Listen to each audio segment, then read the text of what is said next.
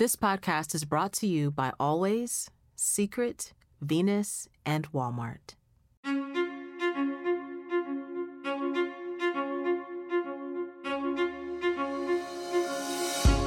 Welcome to the Hungry Hearts Podcast, a place for all of us to come and feed our souls. Hey, everybody. Welcome to the Hungry Hearts Podcast. I'm Amina Brown, and I'm so happy to be here with you. On this episode, we have the amazing speaker and author, Ruthie Lindsey. Ruthie's story is one of triumph and great unlearning. At the age of 17, she was hit by an ambulance, which broke her neck, punctured her lungs, and ruptured her spleen. Miraculously, she survived the accident and after surgery and rehabilitation felt no lasting side effects. It wasn't until years later that she began to experience chronic pain. Ruthie joined us in Royal Oak, Michigan, to talk about the work she's done to redefine herself and her identity beyond her pain story. Everybody, Ruthie Lindsey. So, Ruthie, I was just thinking about your answer to that question about realizing that you're good exactly the way you are and that your body is something that, despite its chronic pain, is something that actually holds you and supports you. Yes. So I was wondering, was there kind of an event or a story that made you begin to shift and start seeing your chronic pain and your very being in a different way? Yeah, I think writing the book, like having to go back in and relive. I just wrote a book. It doesn't come out till the spring, but having to go back in and relive all of those experiences was my actual worst nightmare. And it was so depressing and got me, it was the darkest I'd felt in a really, really long time. So I started doing really intentional counseling. And I started, it just brought me on this beautiful path. I realized how much identity I'd found in that pain story. Ooh. And how much worth I found, because I knew I lived in my bed for 7 years, and I knew that in that time I had broken my neck, and I knew that I found so much empathy and sympathy from others. When they'd see me, they'd be like, "How are you doing? How are you?" And I literally fed off that sympathy because it helped justify not showing up to life. But what I didn't know was once I changed my life and started living, it was like, you can live in your bed and hurt, or you can like get up and live and hurt, I realized in this time in writing the book how much identity I was still finding in the pain story, because someone would be like, what do you do? I share my story. What's your story? And I could give this like 5-minute elevator pitch. And again, people would be like, whoa, you've lived through so much and you're so brave. And I found a lot of worth in that story. That makes perfect sense. It's addictive. It was addictive. And so I actually went to this thing called On Site that, it's like an emotional wellness healing center, and you're not allowed to tell anyone what you do for a living. It's like intense experiential counseling, and it'll kick your ass. Holy snakies. And literally, you can't tell anyone what you do. And all of a sudden, it like clicked. I was like, wow, I couldn't talk about it. And it really, I realized I was living as this, they talk about human doings versus human being. And so much of my identity and worth was in my doing. And who I was showing up to be in the world instead of just my essence and my beingness. And all of a sudden, as I started stripping away those stories, it was like, wow, this beautiful body, I am so strong. I never thought I could heal. I thought I was just bound to being trapped in this pain story, And all of a sudden I was like, no, that doesn't fit anymore. It's like I just wrote this book and I'm like, I don't even want to talk about it anymore because it doesn't fit. I'm like, I'm so much more. You've outgrown that story. Yes. And you've evolved beyond that. Yes. That's beautiful. That's absolutely beautiful. And I think that trauma in general is something that we don't really understand completely. We think just because we've survived something that we've actually healed it and we're thriving through it. So I think that learning to use the power of our pain to fuel our future is important, but it's also important not to live backwards in the pain. Right. So to that question, I wonder what makes you feel powerless and what makes you feel powerful? Oh, wow. I think when I live in those limiting stories, I think I was so afraid. I disassociated so young to feel okay in the world because I grew up Southern, and it's just like show up, be pretty, be kind, smile. Like we weren't allowed to show emotions. I was not allowed to feel anger. I was not allowed to feel rage. I was not allowed to really show sadness.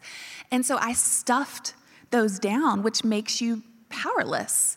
And I think as I've started embracing hard shadow emotions, like there are times I don't always live out of abundance, and I'll see this shadowy, I'll feel jealousy at times. And instead of trying to push that down and be like, what's wrong with you? You don't feel that way. I'm like, oh, I see you. You're trying to protect me, and you think that this is helping me, but like love is gonna drive this. And instead of shaming myself, because shame has just been a theme in my life since day one. I can remember from such a young age feeling shame.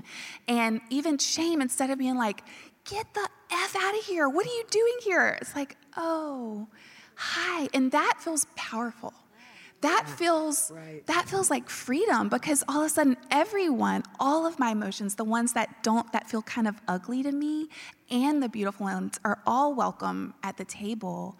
And it's my whole self. And when I don't try to push it down, I actually get to rise as my most powerful, loving, whole, true self. It's who I actually am. That's my essence. That's all of our essence, our divinity. Like we have divinity living inside of these bodies that we think are like broken. Like, no, it's so good. It's so whole. It's so beautiful. And I think remembering that, because that's the other thing. We are born knowing that.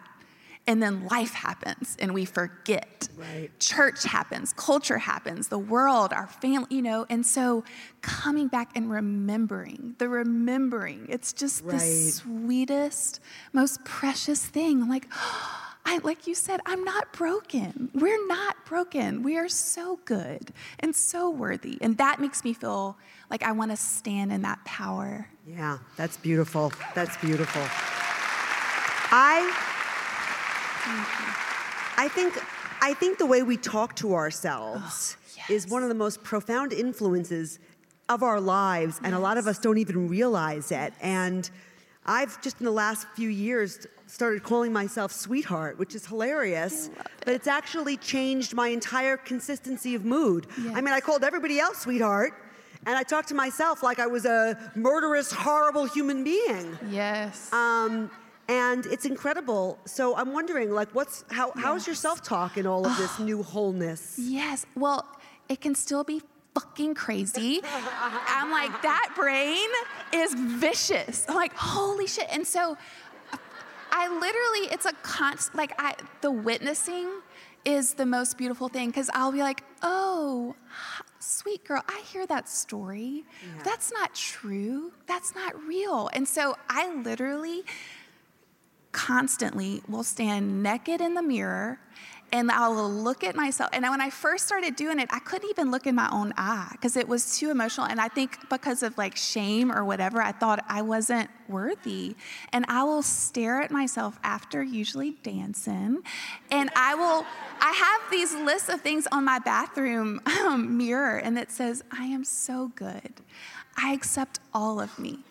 I am so worthy. And for the longest time, I'd say you, but it was still othering me. Yeah, so, right. You instead of I, yeah. And I'm like, no, me. I. Yeah, and me. I will talk to my body, and I'll try to listen to what our bodies are talking to us all the time. And I'm like, oh, you precious, beautiful, worthy, all of me. And so I love affirmations because our bodies and our minds and our cells, they hear us. They actually hear us. And at first, it's like going through the motions and saying things I did not believe at all. I'm like, you are full of shit.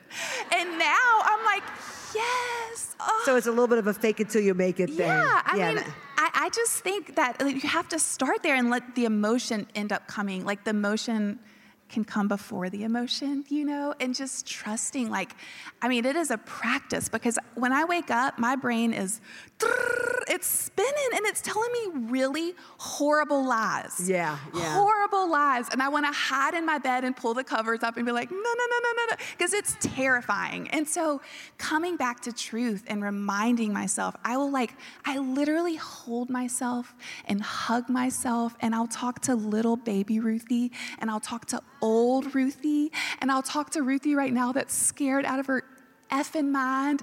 And I just am like, you precious soul, we're safe and you're loved and you're held. I love telling myself I'm held, because there's time I'm single. I want someone to hold me. So I get to hold myself. Literally, I will lay in my bed with people I love, pictures of them. When I'm terrified, I will lay in the bed. I will put pictures of people I love that I know love and support me. You need to get a dog. I know. I travel too much. But I get to be that for me, and that's really beautiful, because for the longest time, I wanted others to do it and fix me. And it's an inside job. Yes, no one else can ultimately do it. Well, I'm so thrilled that you're doing it for yourself. You've inspired me tremendously. Thank you, sweetheart. Oh, thank you. Thank you so much. You know what I love about hearing Ruthie's story? I love the hope in her voice. As she is telling her story, don't you hear so much hope in her voice? We are humans who experience pain. We are not our pain, and we are not the painful things that happen to us.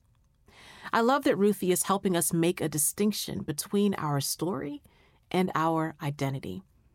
It can be so easy to get them mixed up.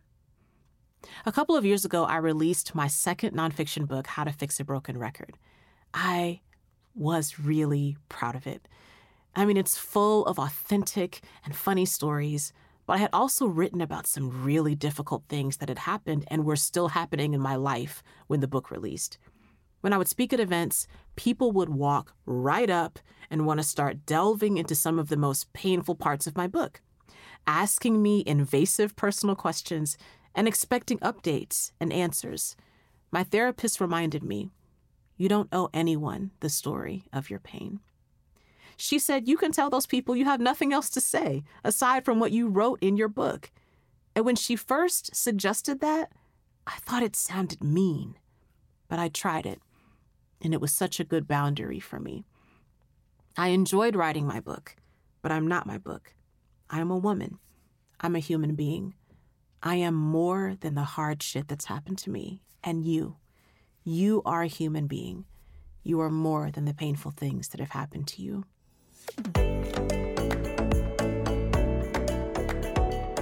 Ruthie's story is reminding us to honor our pain, not to ignore or dismiss our pain, not to ignore or dismiss the pain of others, but as we acknowledge our pain, to also reconnect with our full selves, our joy, our purpose, who we are and who we are becoming. Thanks for that reminder, Ruthie. We're back next week with the incredible Lily Ann Kamikaze to hear how she dared to dream even in the face of unspeakable tragedy. If you like what you're hearing, please make sure to subscribe, rate, and review wherever you listen to podcasts.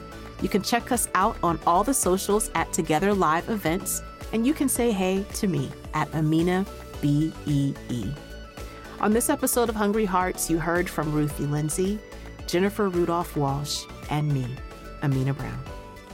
Thank you to our podcast sponsors, Always, Secret, Venus, and Walmart.